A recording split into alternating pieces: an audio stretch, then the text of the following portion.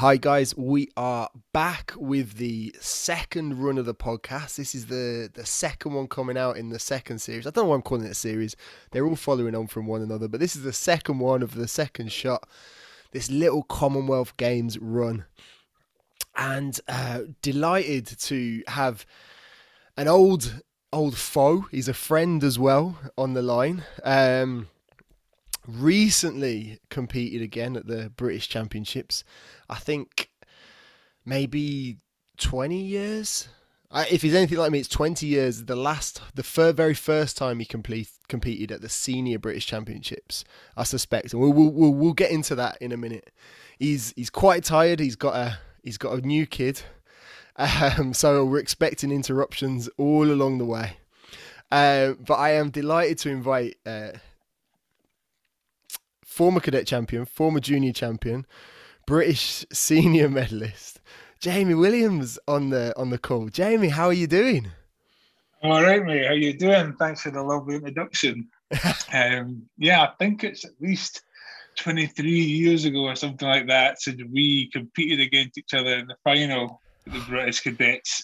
So we do go back. We go back a long way. So we competed, I think, 98, 99, final of the cadets.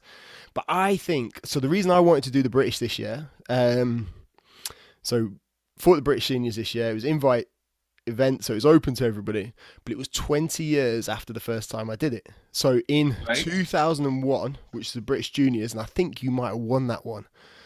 I took a silver medal. It's up in Gateshead. This is a throwback, but they invited the finalists to fight in the seniors the following day. So I stayed and fought the following day, and it was my first senior I never knew that, because I would have thought that then. Yeah. So 20 years ago, I suspect this would have been your first senior nationals. And it's taken you 20 years to get that first senior medal. Congratulations, bronze medal. Yeah, thanks very much. Yeah, I've only competed at maybe 4 of the trials since 2002. I moved to Edinburgh in 2002 to go full time. I came from up north of Scotland. Used to training along the likes of Stephanie and Stacey Ingalls and James Miller and whatnot. They would all kind of transfer down here eventually as well. But yeah, injuries, massive lack of discipline, too much beer got in the way of, predicted glory. So yeah, I've had I think maybe 3 cracks at it. Never been in the condition to medal, and this year I had a good one at it. So I had some idiot that beat me on the way to the final, who got his revenge after so long. It's taken 23 years. All I remember was from way back. Now I know some of the older judo crowd listen, and they'll remember some of the cadet championships from a long time ago. You will know Jamie. You will have seen him around. He will have had a mad haircut, the Scottish flag or SCO shaved into the back of his hair, walking around without a care in the world. And as a cadet, you were flying. I think you brought a certain level of intimidation and dominated me, I think, in the final. I can't remember a single thing about it, but I know that I was second on the rostrum. It was, I think, from what I remember, it was very quick. It was the final, and I think I more or less just caught you with a makikomi very early on into a hold, and that was it, But yeah, the haircut. Somebody asked me a few years ago, I think it was like 2014, when I was kind of turned up at Rathcote to start training, getting ready for it, and they were like, are you going for trials? I was, yeah, and they were like, you've got to do your hair. And I'm like, I'm in my 30s, I ain't getting this Scottish in the back of my head. But then I was like, I lost. And I started wondering, maybe that's the source of my powers. It's the haircut, But yeah, God, the haircuts, they were stupid days. My hair's fading fast as well now, It's you've just done the British Championships. You could have gone out with a bang. The hair could have gone out with a bang as well. I know. So we're going to talk a little bit about your kind of, I guess, future career, the direction you're moving in, which is performance analysis. But I wanted to ask first a couple of things about your judo career as well. So what prompted the return? Why? I know why I came back. It was 20 years to the day, and I thought that was quite an exciting time. But what prompted you to throw your hat back in at 37, 38? Kind of, my hat's always been hanging loosely, on the hat stand or whatever. I've always kind of been there or thereabouts. But I say I disappeared for a few years, and after I moved down here to go full time or something, and then I had a few serious injuries. I've had my ACL done in both legs. I've done my left one twice actually. I've had a few other surgeries and stuff on the knees since then. I've had to get my elbow, whatnot. I've had, a fair share. And then I kind of always came back, got injured, disappeared, went harder, came back again, But then over the last few years, who it is, the big influence is Big Gavin Neal. Yep. He's always pushed me, whether it's so that he had a training partner or something when he was trying to qualify for the Commonwealth Games or whatnot, and then just stayed chipping along, and the belief was always there that I could medal. I look around and the heavyweight landscape in British Judo isn't that strong. Yeah, you get one or two players, but when you look at every other country, there's one or two players per club or something that could get into that squad. So yeah. I've always felt I was there or thereabouts. Just pushing along. Consistency in the last couple of years as well is what's kind of bred this kind of resurgence. I enjoy it. I think that's a key part of it. The last maybe 5 or 6 years, I've really come to enjoy my judo again. I've when I was younger and I was coming back, I always had this kind of thing where I felt unfulfilled or I had a point to prove to like coaches or people I used to train with or something. But then, I don't know, a few years ago, I shrugged that off my back and I just started turning up to judo, stopped caring so much about how I lost or who I lost to, just got on with it. And I think shaking off that pressure has just kind of let me focus on the most important thing, and that's just do my judo, I love that. It's a hard one. I mean, maybe you as a sports psychologist in the making could answer that better for me. But yeah, I mean, also I think I have a strong club. That's what's helped. Like Edinburgh Judo is getting stronger and stronger all the time. I mean, we actually have some decent heavyweights at the club there itself. And any night you turn up, there's at least 5 to 10 decent level club players and a couple that fight in the British Masters circuit and that as well. So yeah. Let's it's good to be back. Yeah, it's always good to step back on the mat, and I think COVID certainly reminded a lot of people of that. Yeah. Let's take one more step back down memory lane though. You competed in a wild cadet European Championships. That's at under 18 European Championships back in like the year 2000, 2001, something crazy like that, long time ago. But in that category, you had a couple of double Olympic medalists, at least one Olympic champion. You fought Roman Gonchuk, who went on to be a Olympic silver and Olympic bronze, Ukrainian. I think Iliadis somewhere there fighting as well. He was in the category as well. But yeah, I never fought Roman. So he's marked down as having a win over me in that competition. Judo Insiders let me down. I know. Let me down as well. It disperts my good name, right? It let me down as well. Because, yeah, so like that was the European Cadets in 2000 in Romania. And like you said, I had a strong cadet career, kind of smashed my way through the cadets 3 times, then juniors and stuff. So getting to the European Cadets was kind of like the highlight of where I got. But round 1, I came up against the Russian lad. 55 seconds in, snapped my knee, and it was awful. Like, this was, my foot was still flat to the floor, and my kneecap was on the mat as well. It was proper buckled. And I have very little memories from that day afterwards, but I do remember getting up somehow, and the referee was about to start the fight again, and Trevor James practically ran on the mat. He was like, nah, the man can't go on. And even the Russian kid was like looking at him like, the fight is definitely over. All I remember is he stepped across for a big Osoto and I held, he had me hooked, and I'm trying to stay, and then all of a sudden my knee just caved in big time. That sounds like it's been part of many flashbacks, horrifying dreams. Listen, it gets worse because I'm told that when they were wheeling me out the back of the sports centre, that I had to come down the steps, they dropped the bloody trolley bed that I was on. And Brian Moore, will tell you the story where he is howling, laughing at the paramedics scrambling and panicking to like pick me up again.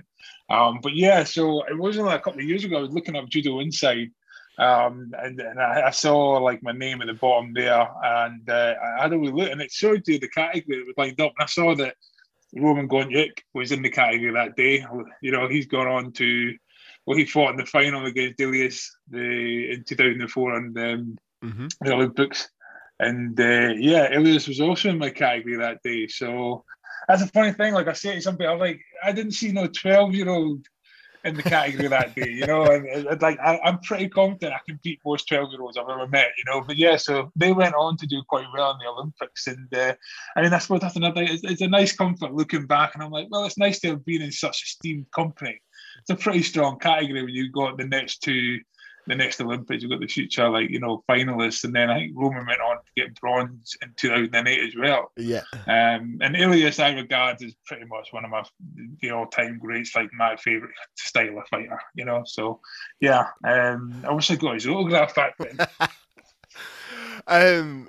So I'm sure everyone or both of the people listening are raring to go, but I'm gonna tantalize them one last little bit. I want to say congratulations. You recently had a baby girl, and I think you had quite an exciting time when she decided it was time to come out. It was the hardest newaza of my life. I delivered her. Wow. Yeah, I delivered her, mate. So yeah, you delivered her in the hospital or at home or in the bedroom floor upstairs. Yeah. So we'd done all the antenatal classes. Oh, labour can be 12 hours, can be longer. Don't expect anything, crazy. And then we phoned. So I think I was watching the Olympics actually, 2 a.m, and I get a message from the missus upstairs, and she's like, "I've just been sick." And we're like 2 days over the due date. So I'm like, okay, here we go. We've got everything organised, thanks to her. Like, I'm not organised at all. So I was like, right. So I kind of thought, I'll get my head down for a few hours then, because it's going to be a long day. She's tossing and turning, jumping out of the bed. She's uncomfortable. It's a proper labour. So then eventually we get to about just before 6 a.m.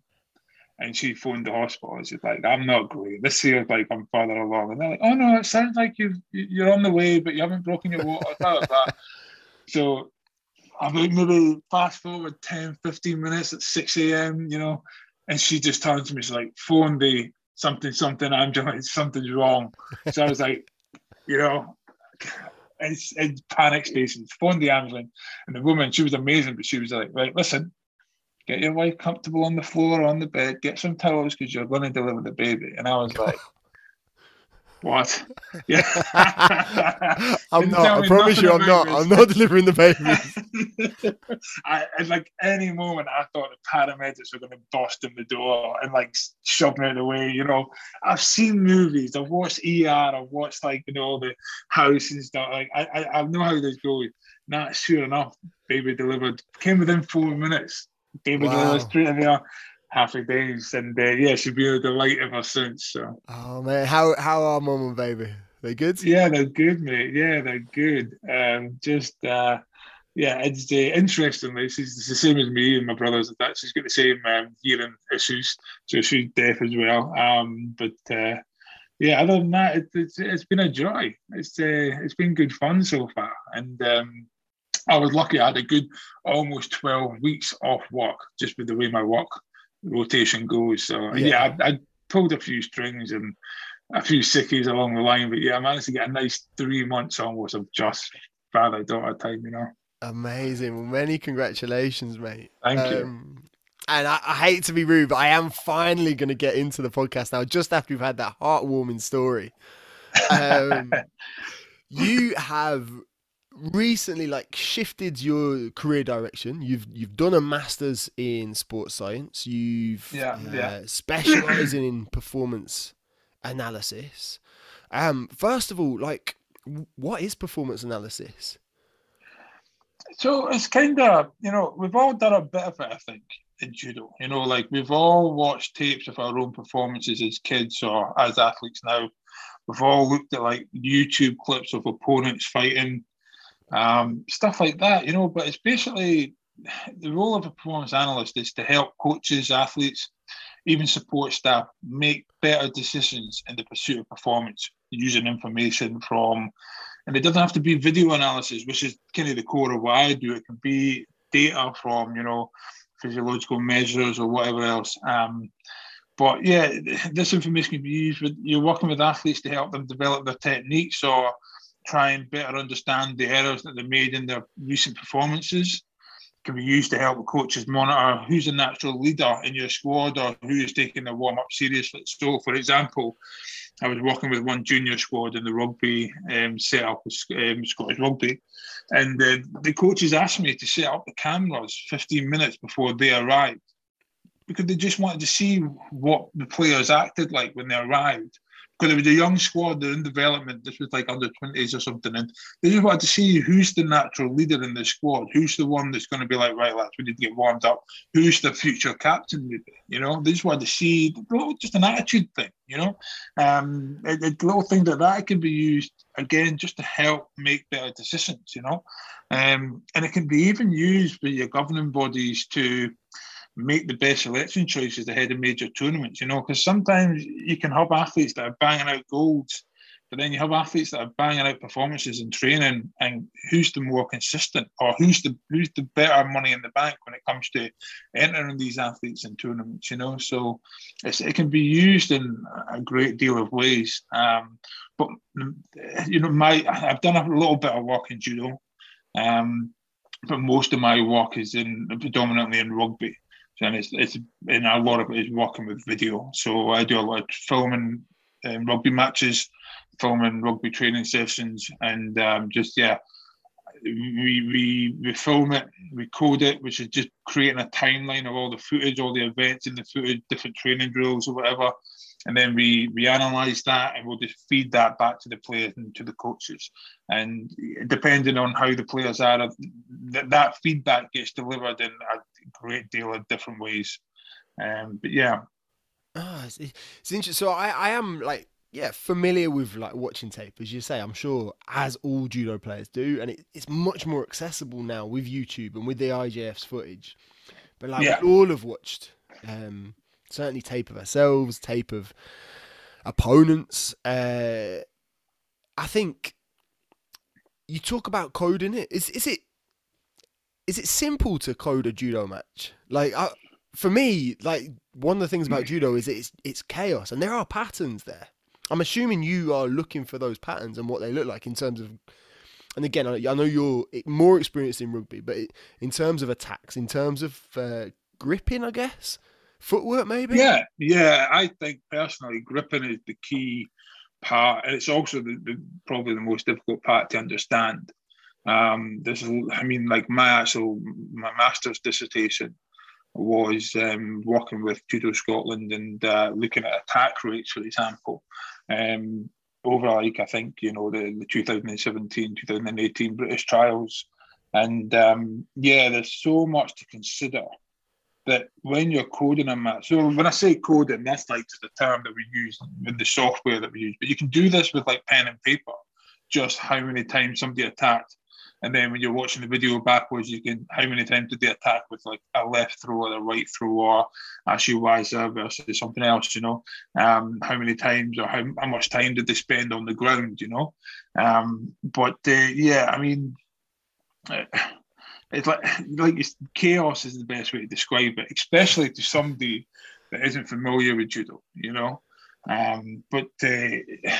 it's kind of trying to, like for me, I'm quite interested in the moment of kind of going through, say, for example, the British trials and looking at the 60s, 66s, all the way up to 100s, and looking at the ratio of like activity to like rest. So like each exchange between Hajime and Mate would be one exchange. Yeah. And that usually is like 20 to 30 seconds. And then you maybe stop for 10 seconds. Unless you're like me and our fight last month where like my belt was off every single Mate, getting like dragging it out.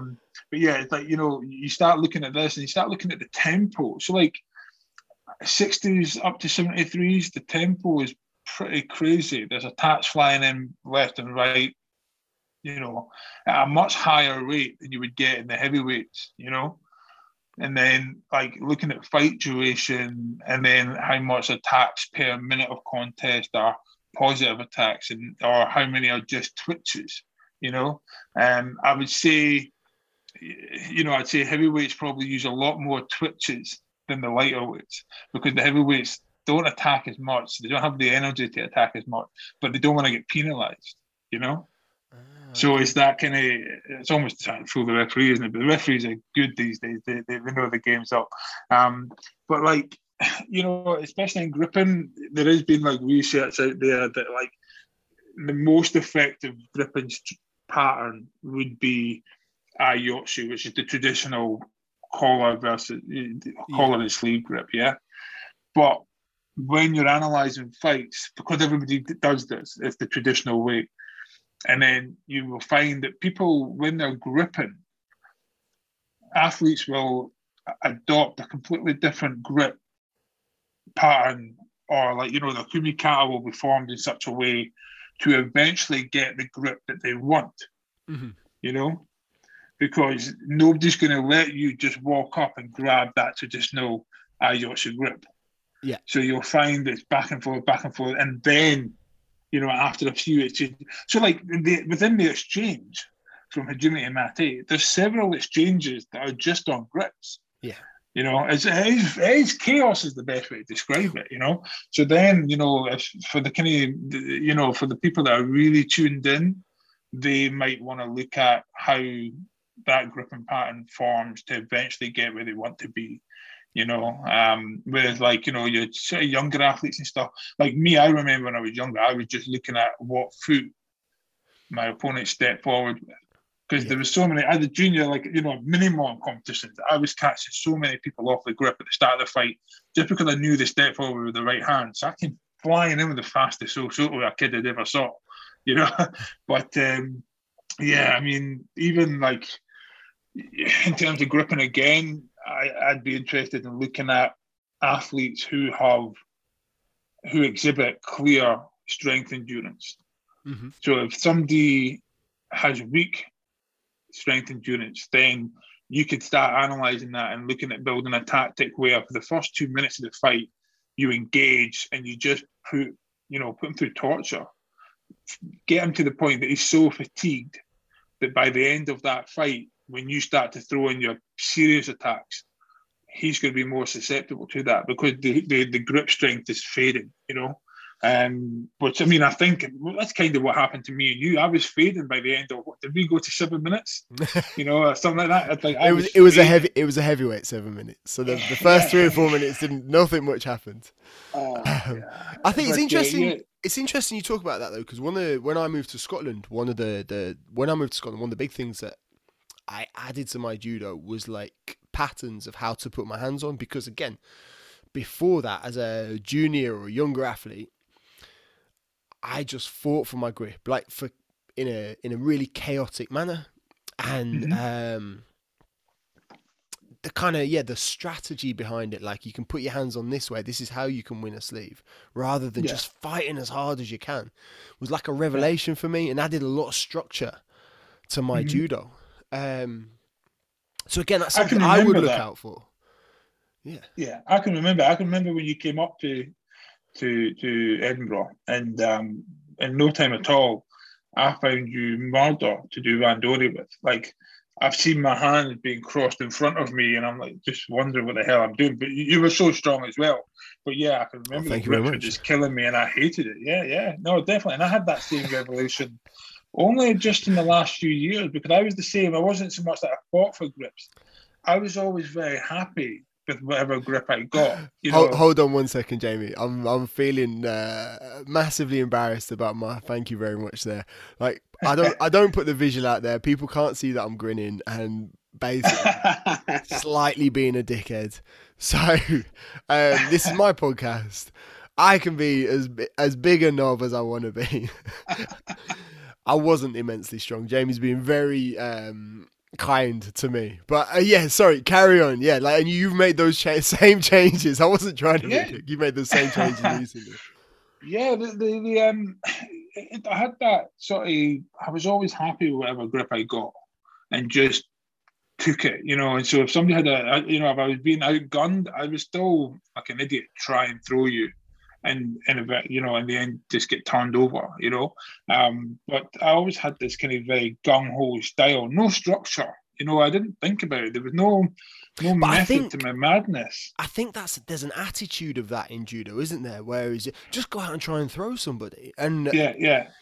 I think you see less of that the more you get an understanding of judo and you move up the levels, as it were, where you understand that you have to get your hands on, you have to be able to create opportunities to throw. It's not simply a case of as you get better, just being gung ho. Yeah. But yeah, definitely. I mean, in the last few years, I've changed it so much. I'm now a left-handed fighter instead of right. I think that initially came because I hurt my knee, and so when I started fighting again afterwards, I kind of changed my stance a little bit. But now I can throw on left and right. But yeah, I fight left just because that, people hate fighting left-handed fighters. I know I do. So I just stick to that. That's how much I changed up my fighting style.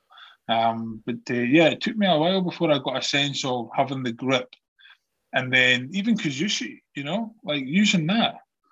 Just, I don't know. It's funny. I don't know how I got away with it for so long, having no method to my madness. But yeah, it worked it up to a certain stage. But yeah, I mean. So? No, I was going to say, when we're talking performance analysis, the other thing I automatically think, and you can correct me now, is Moneyball. The Brad Pitt movie where they're putting like data, stats to baseball. And I'll be honest, I watched that movie without a real clue as to what was going on. And I tried to come back away and apply it to judo. And again, You've touched on the technical side. You've touched on things like attack rates. Is there space to put stats to judo, or because of the chaos, because of there's so many variables, because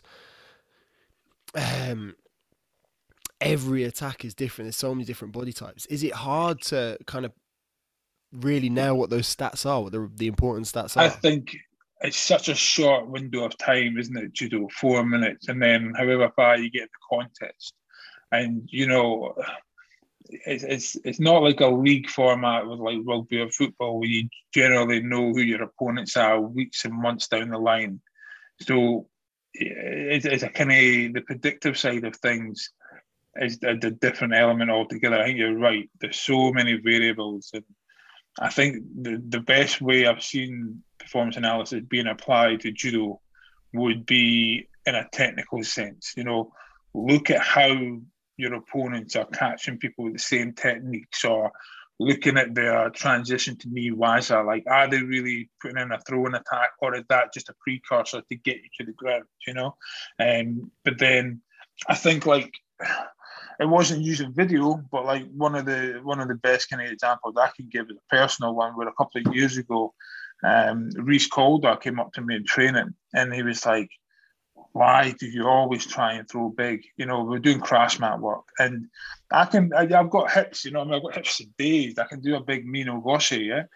But I always send people high before I go big. It's always like that sort of champagne style of throw, isn't it? But he's like, you're fighting big, heavy guys, and you're fighting guys that are stronger than you, that know that you're coming in with an Ogoshi. They know you're going to come in with the hips, so they're going to block that.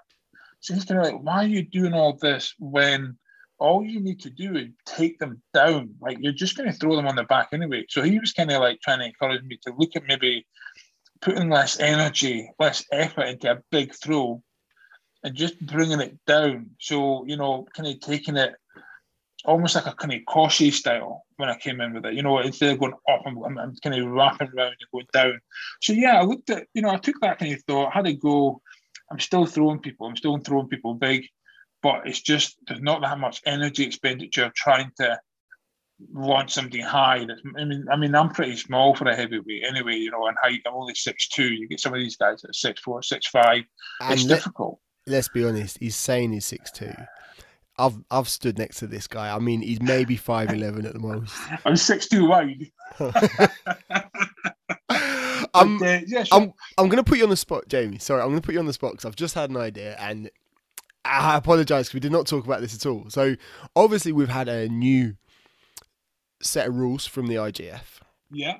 And we the rule change that I wanted to see, getting rid of golden score, hasn't come about. Now, it makes me wonder if the IGF are using performance and analysis. And the reason, where I'm getting to is that sports that have used golden score previously, so football, famously like golden goal,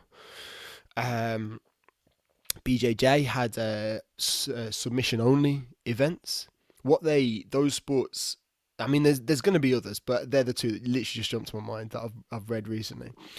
They scrapped the idea of golden goal. They scrapped the idea of or submission only events became less popular because what actually happened was teams set out more defensively. Players set out more defensively because the consequence of a mistake became so fatal. Yeah. Now, we've been talking about all this, and I'm sure I've said this on the podcast before. For me, the obvious answer in judo is introduce a small score, because that makes the consequence of your actions less costly, which frees you up to make more attacks. And by having, so I think one of the changes to mitigate that has been, the turnover score.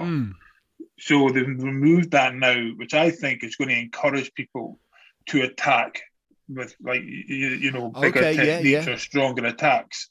So I think that's one way of mitigating it, because there'll be some people there who they don't want to put in like a big uchimata for the fear of somebody blocking it and simply just shifting the hips and dragging you across onto your side. I hate that. To me, that's cheap judo. Yeah, and I think the rule set rewards you being fit. Like having an engine, not being able to throw big, not being able to deliver massive power. Now, don't get me wrong, some of these athletes are phenomenal and can throw in the first 10, 30 minutes, But the rule set rewards you being able to drag it into golden score. Yeah. Which I've lost a good few fights on that in that fashion, where I just never had the tactical, prowess to do that. You tell me take it hard for the first 2 minutes, then turn it up. I still go out there turning it up as soon as the referee says to do it. You know what I mean? Like so I've seen myself. I feel cheated by there's a fighter out there that beat me, I think, 3 times by disqualification. Just walked me off the mat and took it to the distance. And I'm like, it's nobody wants to see that. First and foremost, it doesn't make for sexy judo to watch on TV. Bring back hand tie. That's what I say. I miss the flags. Bring back hand tie. If you want TV judo, if you want something that's more exciting, hand tie is you don't know until those flags go up. It's such a visual thing. There's so much tension there. In fact, me bringing this up, I don't think there was a question in there, but it is a shout out to the IGF. Yeah, there is space to tweak the rules. There's still space to tweak the rules. And I'm only going to say this: if you haven't got performance analysis, I know someone who probably would quite enjoy working in judo at some point. Has a little bit of experience of it. Where do you see, like, what's the space do you see, like, performance analysis being used in judo? So I assume, I know Chris Barry's employed by the BJA. What's the space for performance analysis in judo? Where do you think the directions it could go? I think at the moment, in terms of budget, I don't know how other countries apply it. I think it's one of those things where it supplements a coaching program, where the most benefit you could have is if you're already involved in judo, you know, in terms of finances and stuff. No club's going to have the finances for an individual analyst. You know, some of the governing bodies aren't going to have that either. So I know Chris does a bit of coaching and working with the players individually as well. So that's kind of bringing an asset to the role, you know. But it's, you know, it depends on what level you're at and what level you aspire to. But I mean, there's softwares out there you can use for free if you want to. Some of them do trials as well, where you can get like a couple of months free if you want to sample it and work it. The resources can be, you know, like I said, you can use pen and paper. It doesn't have to sound expensive.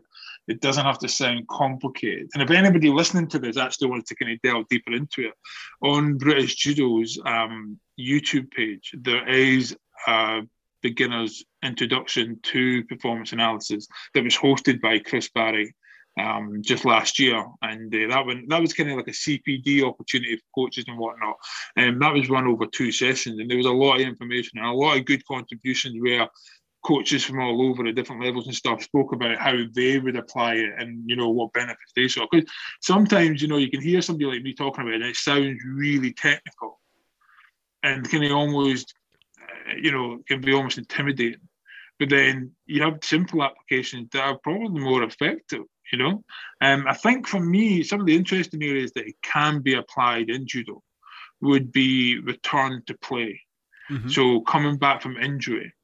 And the idea of this came from like listening to a podcast a few years ago, and it was talking about rugby coaches and strength conditioning coaches who, I think a kid came to them. He was in the academy and he was like talking about how he's 20 and he thinks he's good enough for the first team.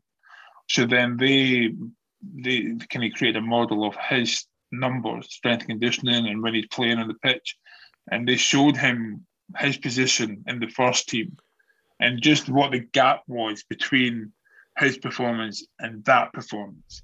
And they were like, that's where you need to be to get into the team. You're not far off it, but this is where you need to raise your numbers, you know? So I think, you know, applying that to judo, it's like, yeah, we looked at a thing with Judo Scotland from a masters where we were kind of looking at this attack rate. And yeah, as I said, different weight categories will have a kind of a different type of attack rate, you know? Like I said, the lighter weights will attack more frequently than the heavy weights. But I think if you can match that to do an analysis in randori sessions when somebody's coming back from competition, because you know yourself, you've had the big injury, the ACL, and you can be pumping out strong gym numbers, and you can be doing your kind of everything else, like, you know, mobility work and whatnot. But until you test yourself in randori and in competition, you just do not know. And even after your first few randori, you still feel a bit sketchy. So I think if you can sit there with an athlete and show him the numbers in randori and be like, look, prior to your injury, you were hitting these numbers and you're almost there again. You're ready for competition. It could probably be used as an aid to help inform the physios and whatnot, and the coaches, that he is ready for, you know, return to action. So, you know, you can, but then randori is always different to competition, but you can simulate that as much as possible, you know. Mm-hmm. But yeah, that's kind of one way I've always thought it could be applied. No. But it also can be applied to kind of show people this is what we need to be in order. You know, say you're training towards like the trials at the end of the year. You start increasing the intensity and training and stuff like that. But then you want to, you know, do scenarios where like you've got 1 minute of contest. This is how much you need to hit. And then that shows you the intensity that you need. So you can prescribe the intensity for a minute in training, you know, and you could do it per weight, you know, you could do it per, like, you know, the women's weights as well, and the men's weights, you could split it up a good bit, you know, but yeah, it can also be used to determine, you know, say for example, your key throw is dropsy and nage and mine's ogoshi, but then we start looking at all the throws in the last couple of trials, and then you start to find that, you know, only 10% of the time is ogoshi scoring. Maybe 15% of the time we drop Nage scoring. But Osoto is out there 50% of the time. And we're looking at ourselves like, why are we not doing Osoto? You know, Okay, so it so there's informs that your little coaching thing. and yeah. Yeah, Okay. yeah. So again, you know, I've been guilty of this myself when I Yeah. was younger, where you asked me to do uchikomis, and yeah, like you know, ogoshi or uchimata would be my key throw, but I'm just going to do a really lazy koshiguruma uchikomi because it's easier to do. And it's like, you know, but then you can start dialing down into athletes saying like, why are you drilling certain throws that you know you can do when the data is showing us that it's more optimal to be specializing in this type of technique? You know, Yeah. what transitions in the Raza and competition are more successful? You know, at certain weights, why are you trying to do a juji roll on somebody that weighs 150 kilograms when really you should just be going straight in for a hard wakikitane? You know, it's like it can channel people towards what's the more efficient techniques, the low hanging fruit. There's big value in the low hanging fruit, but some people just go for the more complicated techniques, or they stick to the techniques that they've been able to do all their career. You know. Yeah. So bringing it back down again, I guess a little bit. If again, the 3 people who are listening to this, I said I've got the tiny yeah, tiny violin in the background. If my mom's listening and she wants to go away, she's a blue belt, she's a green belt. You know, My mum's a black belt. What is it? Yeah, a long time ago. But she got a black belt in like a year. Fantastic. Because you got to think, she had 4 kids who were like every week, one of us would be doing theory. And I think we used to train in reminisce like a Monday, Wednesday, and Friday for 3 hours. And because my young brothers were so young, I go on. So she just absorbed all this judo knowledge. Amazing. And she actually could scratch. So yeah, she got her black belt through the gradings, and then also it runs in the family. She snapped her ACL as well. Never did it again. You're such a fragile family, fragile clan. The Williamses. If someone is listening at home, like they're green belt, they're blue belt, they're looking to progress, and yeah, they're up for watching judo. How have you got any tips that they could take away? Like simple things that they could take away. What could they be doing? What should they be looking for? If you're at that level and you've never even competed that much, I would start watching competition footage. Get familiar, you know, even from a psychological perspective, get familiar with how athletes walk out and carry themselves and conduct themselves in between the contest activity, you know, so how they tidy it, things that make you feel more at ease and more confident in the mat. That's my first thing. You know, I'm a big fan of like visualization and stuff anyway. I believe that the video can be used to support, you know, more than just what happens on the mat. Like it can, you know, it can influence what you do mentally as well, you know. I think that's there's space there for a whole podcast, but I think in yeah, terms of imagery, in terms of visualization, like using video as a tool to aid it, is brilliant. But we'll come back to that. That's another day. Because like my undergrad is psychology, isn't it? You know, so but yeah, I mean, I think, you know, there's, especially if it comes to techniques and you're doing your theory and your gradings, you know, there's plenty of videos out there. Study them. And then start looking at, you know, how some of the other nations are doing the techniques if you want to prosper a little bit. We live in an age now where there's so much content available online that is unreal, you know. Even Instagram's a really good one. You just type in the technique and you'll see 101 variations of it, you know, and people's different entries and stuff like that. But I mean, at that level, if you're looking to advance, the best thing to do is find out who your opponents are and look them up on Facebook, because people can't help posting videos of their own fights online.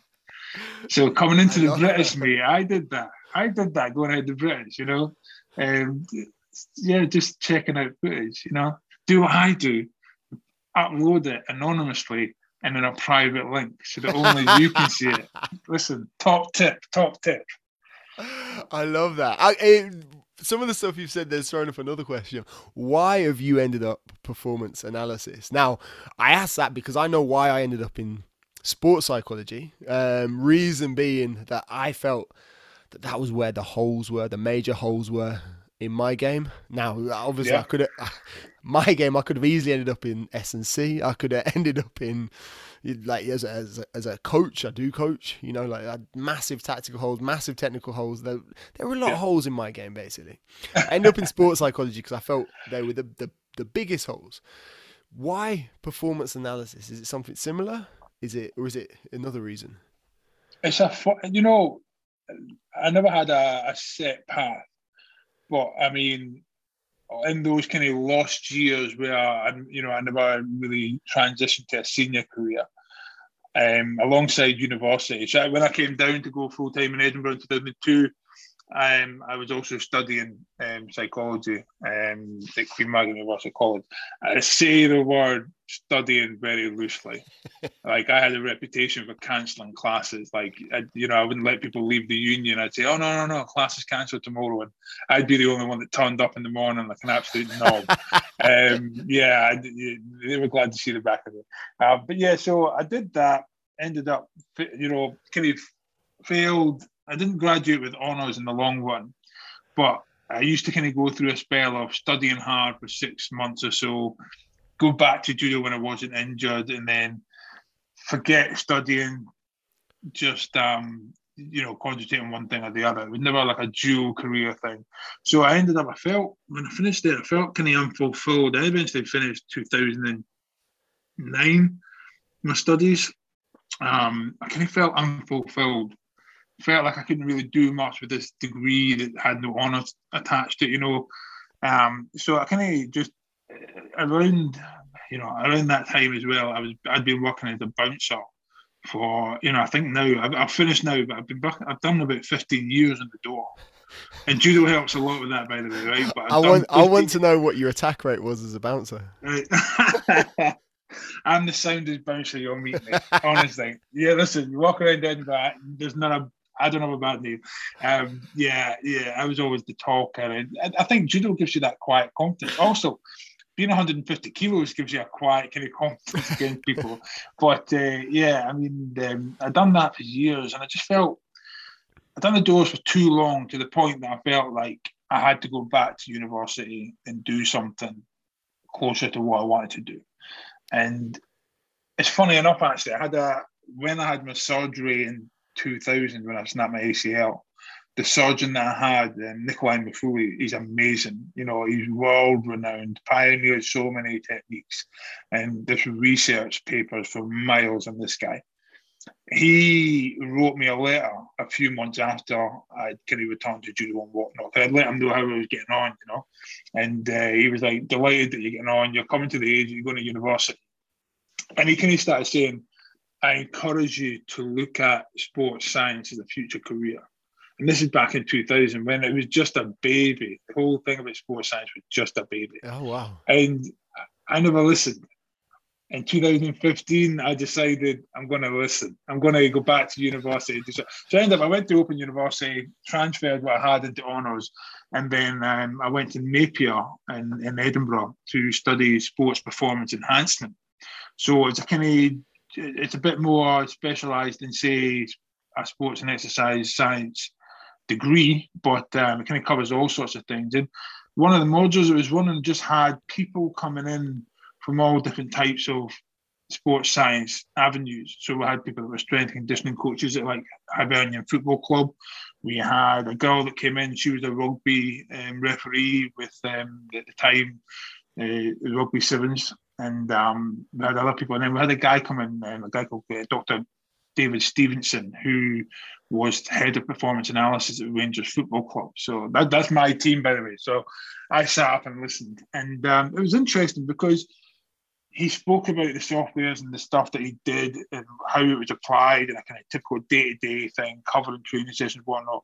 But then he was like, this can also be done with pen and paper. And it kind of threw me back to when I was younger, watching videos of me fighting with my old man and trying to figure out who attacks on what side, who steps forward on what side, and kind of getting to know my opponents. And I was like, this is not new to me, that I kind of have always been doing this. I've always kind of had a sort of a small profile or some notes maybe on what my opponents are like. So it kind of piqued my interest a little bit. And that was maybe, what are we in now? This was 2000 this was like 2020, 2019, sorry. And so that was early days. And I kind of started looking around, but there wasn't much kind of course modules out there, or there wasn't in Scotland anyway. There isn't any courses, but in England, there's a lot of kind of performance analysis courses popping up, like degree level and at master's level. But I want to focus in Scotland because you can get your higher education for free up here. Yeah, so I kind of looked around, and then I was actually, it's a small world, because you mentioned Chris Barry there. And I actually trained with Chris Barry as a kid back up in the north of Scotland. And so, years and years later, he's now working as a performance analyst. But I actually managed, through my course, I gained an internship with Scottish Rugby as a performance analyst. And it's the same internship that Chris Barry was on about 6 or 7 years ago.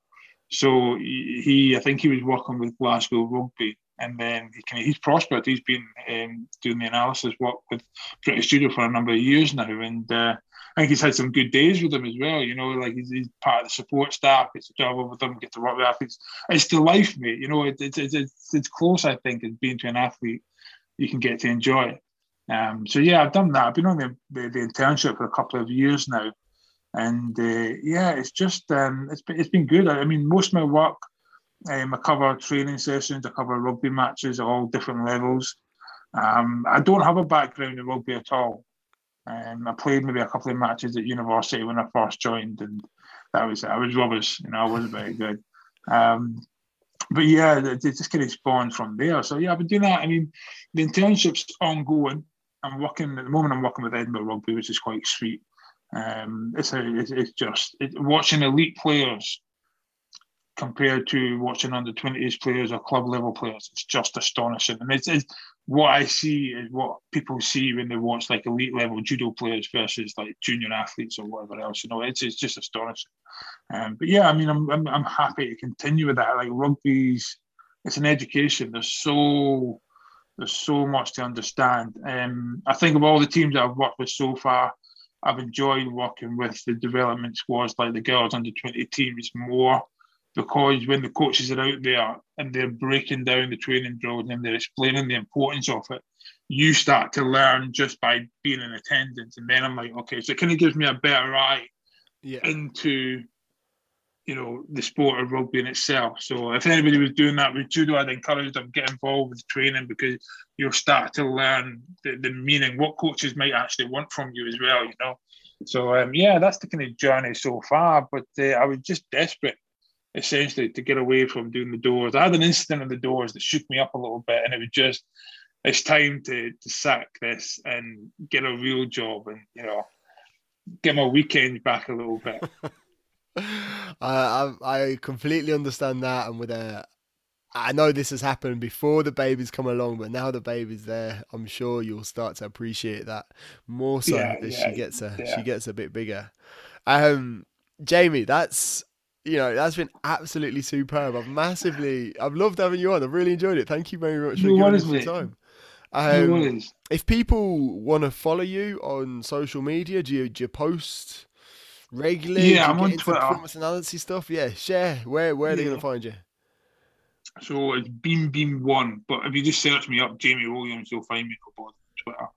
I have a little bit of content. I'd retweet a lot of stuff and pass it off as my own, is what I'm very good at, But I'm gonna. I think this year I might start a blog or something and just start kind of touting out some of my own work and my own ideas. I'm still early in my career as an analyst. I'm still trying to build on other careers. Like I'm great with a camera. I'm great at tagging and creating timelines and giving feedback.